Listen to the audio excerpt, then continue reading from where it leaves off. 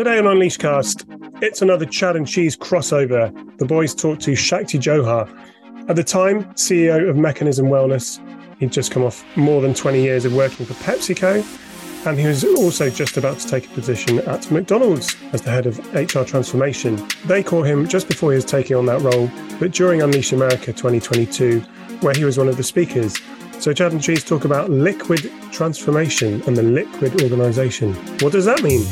You'll have to listen in to find out. Here's Chad and Cheese talking to Shakti Jauhar.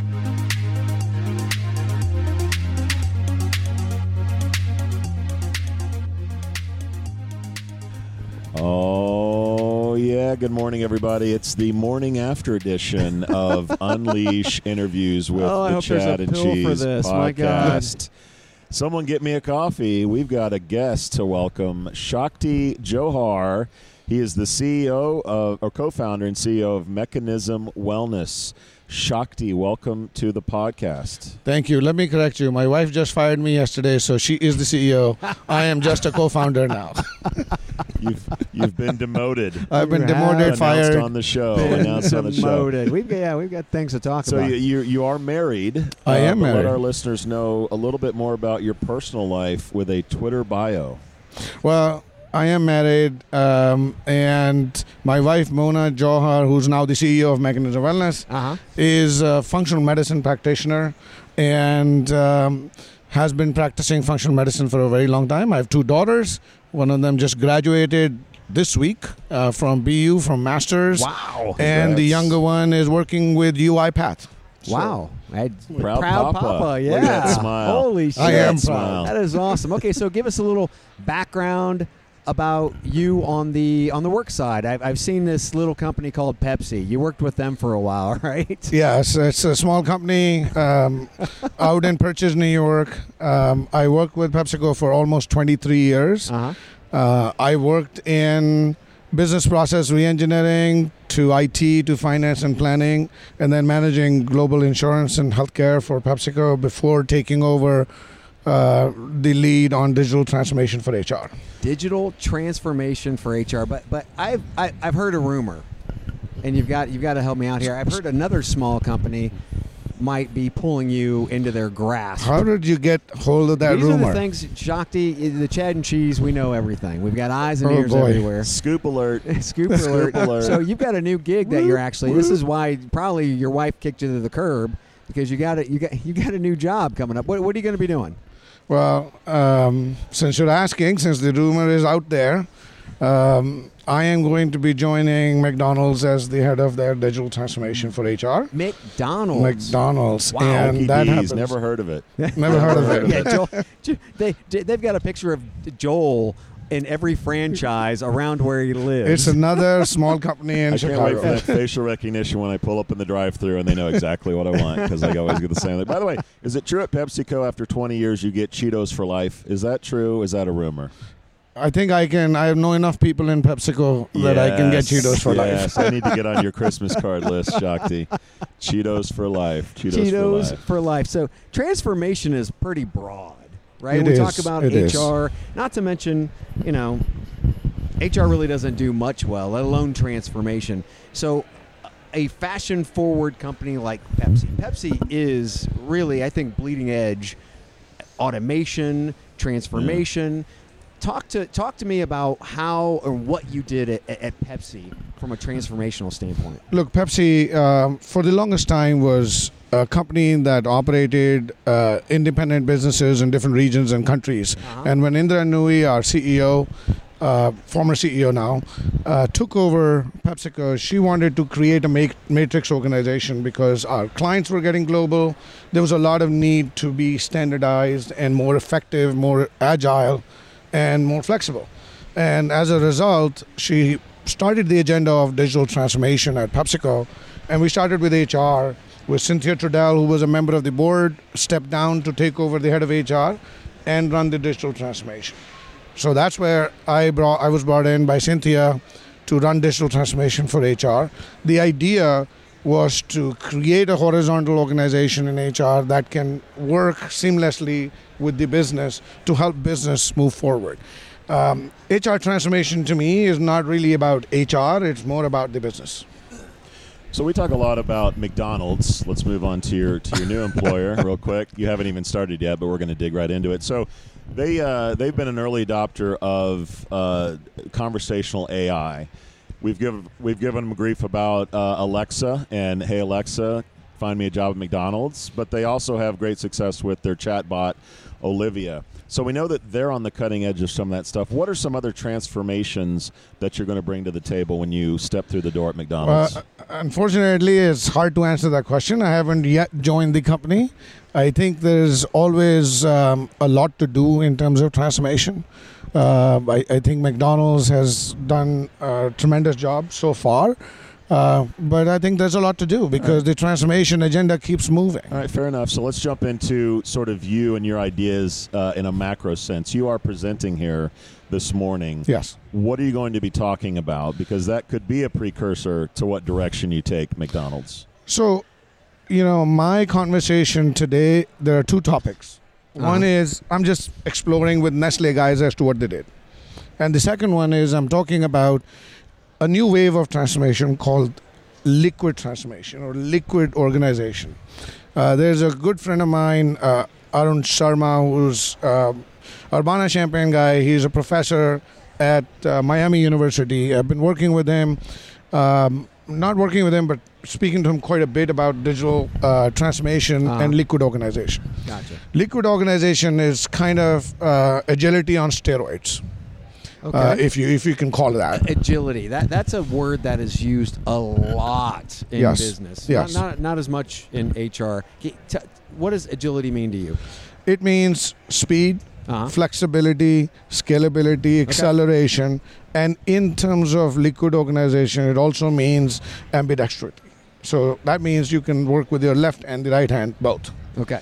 So when I hear you say that, I think of Facebook's move fast and break shit, which got them into a little bit of trouble in the last election. So talk a little bit about when liquid goes a little bit over the edge and goes too far. Like what are the rails that you have to put in transformation and not just run over everything? I think it's really important to think about liquid organization as you build it. It's about restructure, reskill, and rescale. Right? Those are the 3 R's of liquid organization. Okay. And that really means that you have to change from a people's perspective, you have to change the team structures. You have to increase the learning in the organization. Yes. And the skill sets of the people and the learning of the people. Okay. And you have to change your model on who you hire to more learning agile folks than the folks who are stuck in one function and cannot do anything else. Right. How do you screen for that? Well, there are ways of screening. In fact, I'm looking at a couple of companies who have done an outstanding job in coming up with ways to sort of figure out whether the person coming in is learning agile or not. Yeah. Well, one of the things that I think of when I think fluidity and being liquid is being able to manufacture your own talent, because schools, universities, they don't know what new tech is coming out. The companies do because they're developing that tech, right? So why aren't companies being more fluid, being more liquid, and actually working with universities to create the talent of the future? Because most companies are just sitting around waiting for talent to pop out that is never going to exist. I think that's $1 million question. I think there is a lot going on in many organizations, but then there's a ton of organizations that are not doing anything. They're just stuck in that position management team structure. Analysis paralysis a lot of times, exactly. right? That happens a lot. I consult with a number of organizations these days, and I see them stuck in what they're trying to do because they're stuck within the politics, they're stuck within having the alignment with the business, and they're stuck in setting the stretch objectives to be able to achieve what the business needs. I mean, doing transformation and putting a system in is not good enough. Yeah. It's not about that, because you might as well not change and go through the pain. The idea is, can you help the business, and can HR become a profit center? Well, okay, so first off, I love that, especially when we were talking about earlier being able to focus on business, which is one of the things that HR does not do. We should be focusing on how we impact the bottom line. That's correct. No organization exists without talent. Do you agree Exactly. with me? This is exactly right, because without that, you don't have an organization. Right. So if we have a lead engineer position that's open, we should know in HR, we should know in talent acquisition, we should know what that costs the business every day, because that engineer or that product developer or what have you is not developing new product, which can't be marketed, which can't be sold. Therefore, it's got to be a hit to the bottom line. Why don't we talk more about that? Because that should be the fluidity that the C-suite hears about. I think you put it in a very simple manner, which is really amazing. Because I'm a simple. I like to do simple. I call the complexity of simplicity as one of the core themes of my work.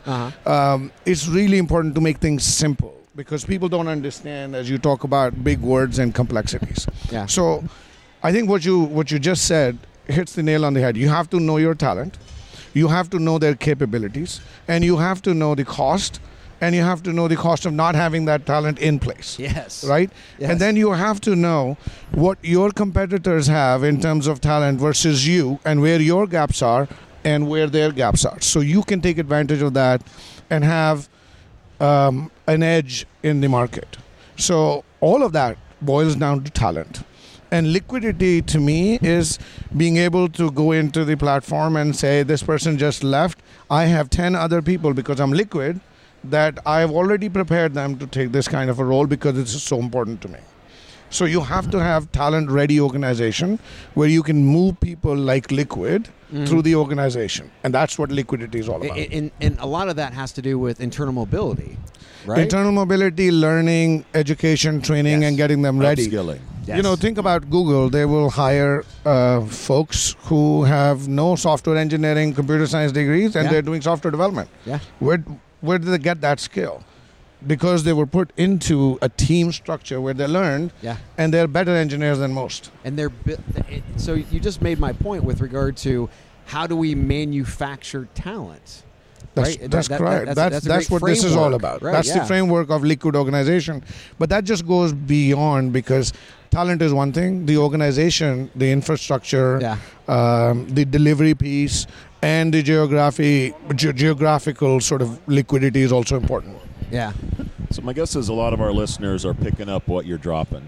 But I think a lot of our listeners are struggling with the work from home remote question. So you have some organizations saying, get your ass back in the office 100%. You have the opposite end of that saying, you're never coming back ever again. You have hybrid models. And my sense is that this liquid organization idea changes depending on whether you're fully at the office or fully at home. Talk about how people should think about liquid organizations based on their work from home or back in the office strategy. It changes on how you implement it. It doesn't necessarily change the concept of a liquid organization. I think what's really important is to think about work from home or hybrid. There's going to be somewhere in the middle.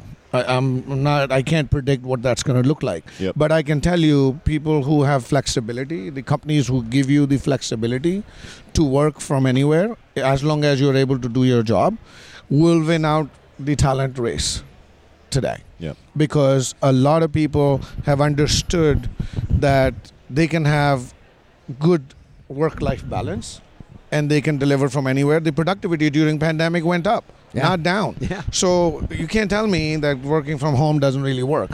I think the question is, what is the right roles and what kind of hybrid or work from home roles you can do? And the organization has to figure that out. But the organization have to be ready. And also, that opens up a huge talent pipeline across the globe. Oh, hell yeah. I mean, you couldn't find talent, and now I can go anywhere in the world and get the talent at the price I want. Yeah. It's a big, huge difference.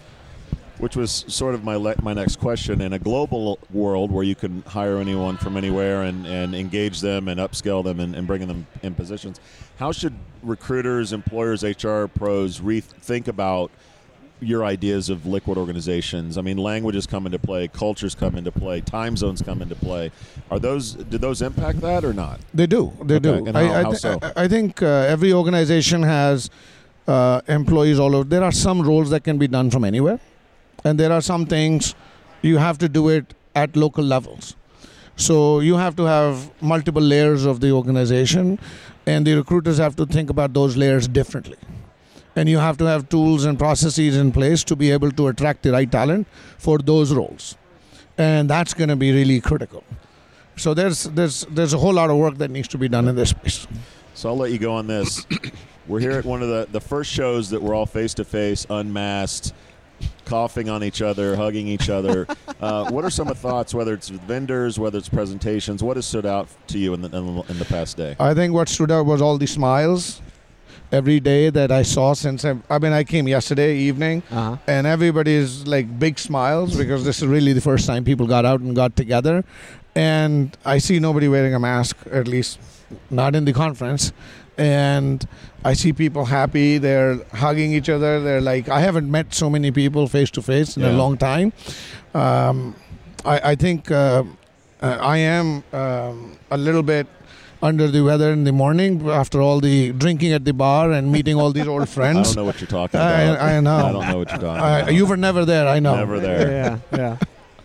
But, it's amazing to get people together back again and be able to go back. You don't have to work in the same place as long as you're able to make, create events where you can meet people and learn from each other.